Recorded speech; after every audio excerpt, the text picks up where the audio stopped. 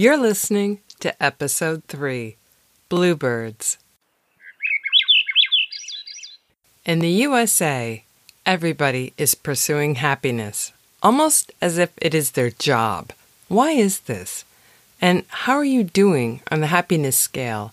Has the Bluebird of happiness been visiting your life? How can we achieve this? Let's find out today on Bluebirds. Welcome to the Nature of Hope podcast. I'm your host, Lori Kaler. Here we will take 15 minutes to step back, delight in nature, and discover God. My goal is to give you hope in your daily walk and increase your awareness and enchantment in the beautiful world God created for us to take part in.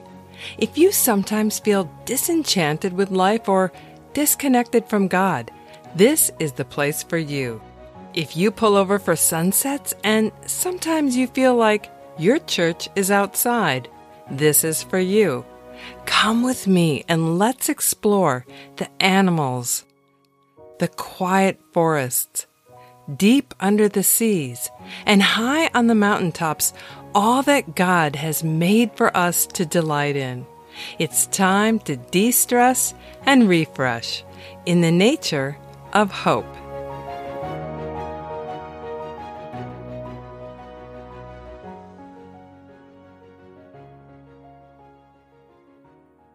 Happiness is big business in America.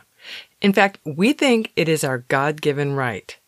The Declaration of Independence pronounces that our mission statement as a country is life, liberty, and the pursuit of happiness. Isn't that funny? Here's something else. It's different in different countries. Popular speaker Tony Campolo says that while most Japanese parents would say that they want their children to be successful, most Americans, when asked what they want for their children, will sigh and say, I just want them to be happy. Most of us would like to be happy all the time, and we will go to great lengths to ensure that the Bluebird of happiness sits on our shoulder. We change our spouses or jobs or homes. We get our thighs sucked, our tummies tucked, and faces lifted. We shop till we drop. We overindulge at the table. And we fill our glasses one too many times. How do I know this? Because I am guilty of some of these, and others I frequently consider. All of our social media, the TV shows, the articles, the books, seem to convey the same message. If we marry the right person, or if we just get the right job, if our children would do the right thing, if we could move to a bigger home, lose that weight, we would find happiness. It's ironic to me that we're all chasing this land of never never, this Atlantis called happiness. I find it ironic because we're living in one of the most prosperous nations in the world, yet our whole culture is set up that in order to maintain the economy, people have to keep buying things. Think about that. That's the main point of capitalism. Okay, I'm not going to go on a rant about this, but in order for the economy to keep going, people have to keep buying things and more things. So we are fed the lie from magazines and radio and TV that we don't possess enough talent, we aren't attractive enough, and we don't have enough stuff. I know this because I used to work in advertising, and every ad campaign we thought of started out with creating the perception of need that only our product could fill. So, like gerbils on an exercise wheel, we can never reach this destination or fill this Grand Canyon of need. I saved a greeting card I bought years ago. I never gave it to anyone because I felt like the message was for me. Me, who constantly compared what I had to what others had, and I always found myself lacking. It was a quotation from Abraham Lincoln. It said, "Most people are as happy as they make up their minds to be." I like this quotation because it points out that the state of happiness isn't something that we can run after, hoping it descends upon us. It's a state of mind we choose.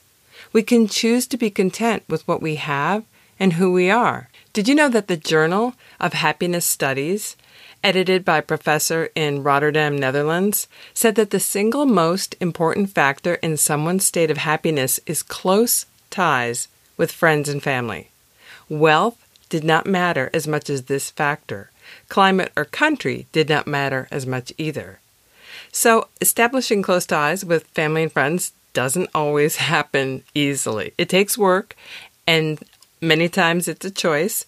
Ask anyone on the third day of Thanksgiving vacation. It's amazing how your family members can hit your hot buttons.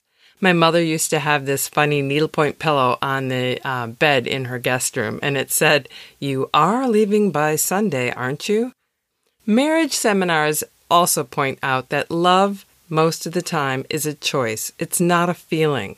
I don't always feel ooey-gooey towards my husband. Sometimes, in the middle of a disagreement, I definitely don't like him. But you know what? We're committed to each other. People sometimes ask us, "Oh, how did you find each other? You have such a good marriage." They have this erroneous belief that there's a lot of love in our marriage because we just happen to have found the right person. I think that's the biggest lie about love, that somewhere out there is that one perfect person. No, you make a relationship work by your choices. And it's also about willing to drop your pride and say, "I'm sorry, I was wrong, you were right." Oh, and P.S., those are the 8 best words if you want to have, how do I say this? Sweet evenings with your spouse. You have to say, "I'm sorry, I was wrong, you were right." We find it works magically every time. These kind of choices puts the other person first. And they include things like don't compare your spouse unfavorably with somebody else's spouse. Don't compare your home, your situation, your job, your kids unfavorably with what somebody else has. You know what Solomon said? He talked about happiness too. In the book of Ecclesiastes, he said, "To enjoy your work and to accept your lot in life, that is indeed a gift from God. The person who does that will not need to look back with sorrow on his past, for God gives him joy." That's Ecclesiastes 5, verse 20. This is also in 1 Timothy. He says, "But godliness with contentment is great gain. For we brought nothing into the world, and we can take nothing out of it. But if we have food and clothing, we will be content with that." This is just the opposite message that we are getting from the world around us, which is, what you don't have will make us happy. Go for it. Just do it. And these scriptures are telling us that happiness is choosing to enjoy what we have and be thankful for it. Here's something fascinating I discovered about pursuing happiness.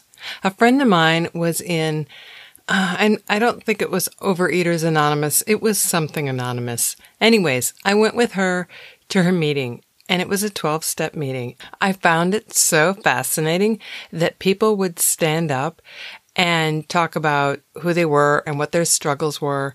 But at the same time, I noticed people at these meetings who were genuinely happy. And it didn't matter whether their spouse was a falling down drunk or, all the issues that people have in their lives, the addictions, cutting themselves, whatever. So many of these people had found happiness despite their circumstances. They had decided that those items that they could not change were not going to determine whether or not they had joy that day. And I found that fascinating.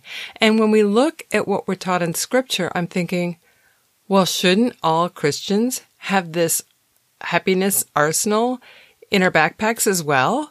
Shouldn't we be able to achieve this state of mind? I mean, Jesus said, "In this world you'll have trouble, but I've overcome the world." So why are we so dependent on our circumstances for happiness? I love what Anne Lamott says in one of her books. She talks about a friend of hers named Paul. He's in his 80s, and he has the right outlook on life. He says, "I try to enjoy life the way it is because that's the way it's going to be anyway." How different this approach is from my usual response of anger and power struggles to try to change things to my liking. I easily fall into the trap of thinking, it's not fair. I don't have things when other, less responsible women do. My girlfriend struggles with thinking it's not fair. Others have a home. When we are stuck in this tiny apartment, we would use it for serving others. Since we both struggle with this comparison problem, I posted the following words in my bathroom, where I would see them often. It's the recipe for contentment from a missionary who knew hard times. These words help me from lapsing into that mistaken sense of entitlement that I should have this. It's my right. Everyone else does. And it points my chooser in the right direction. They are from E.B. Pusey, P-U-S-E-Y. Not sure how to say that. But here they are. They're 5 tips. 1.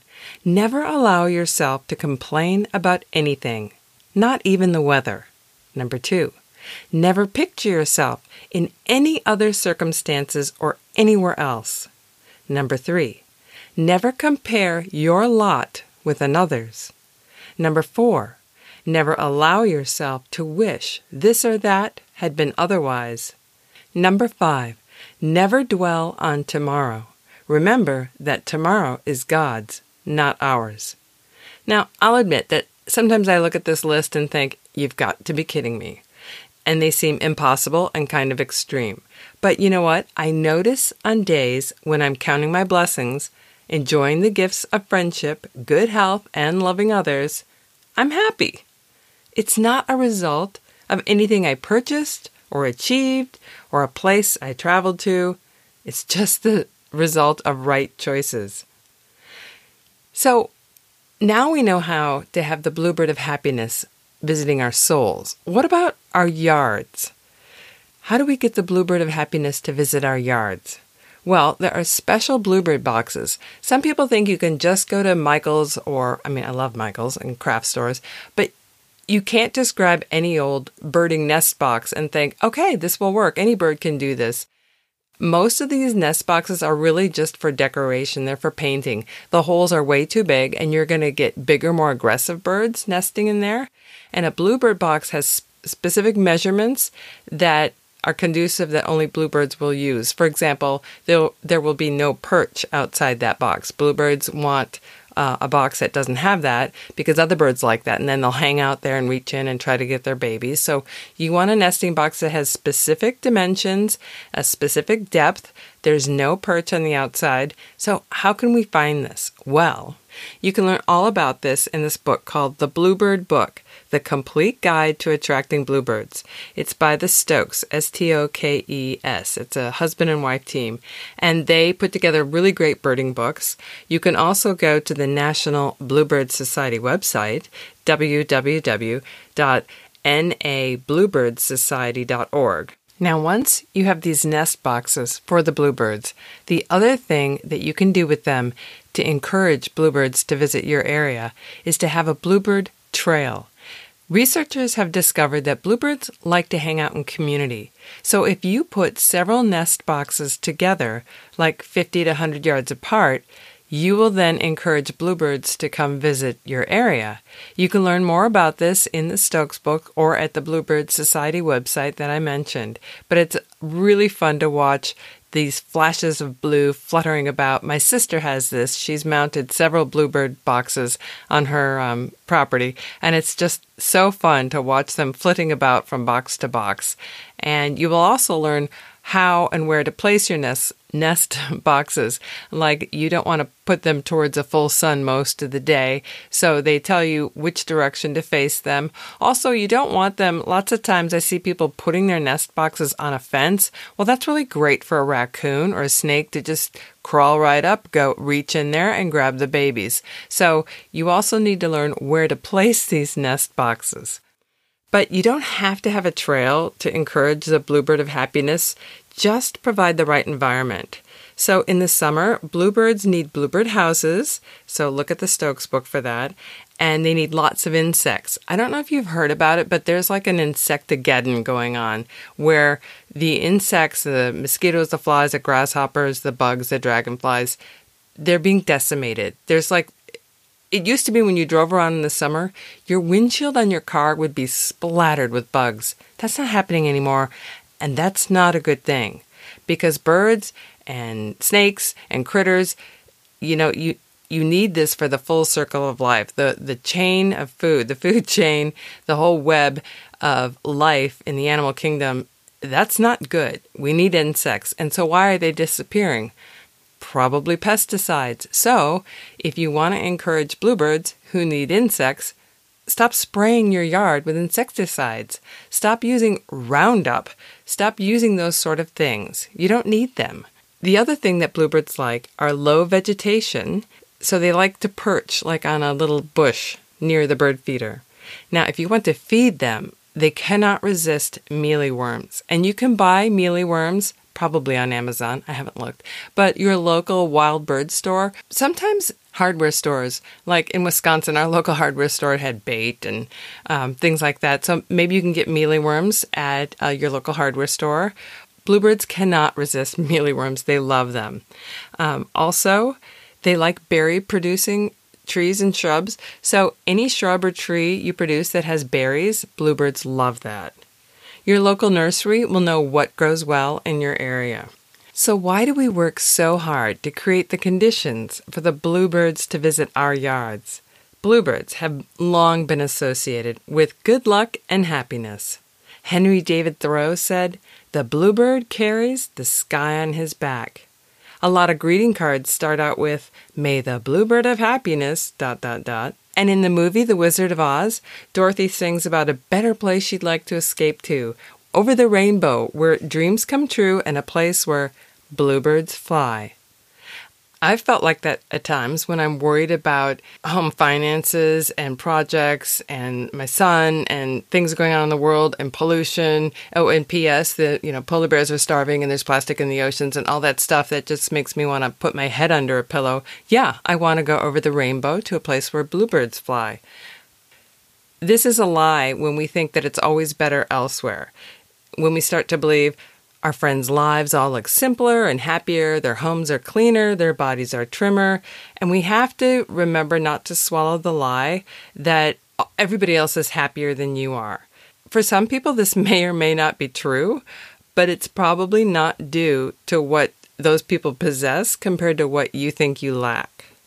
So now you know how to have the right materials, the right bluebird boxes, the right shrubs, the right food that bluebirds love, and how to encourage the bluebird of happiness to visit your yard.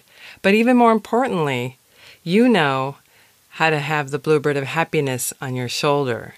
And when people say, "Oh, you're so lucky," or "You seem so happy," you can say, "Luck has nothing to do with it. I chose to have this, and so can you."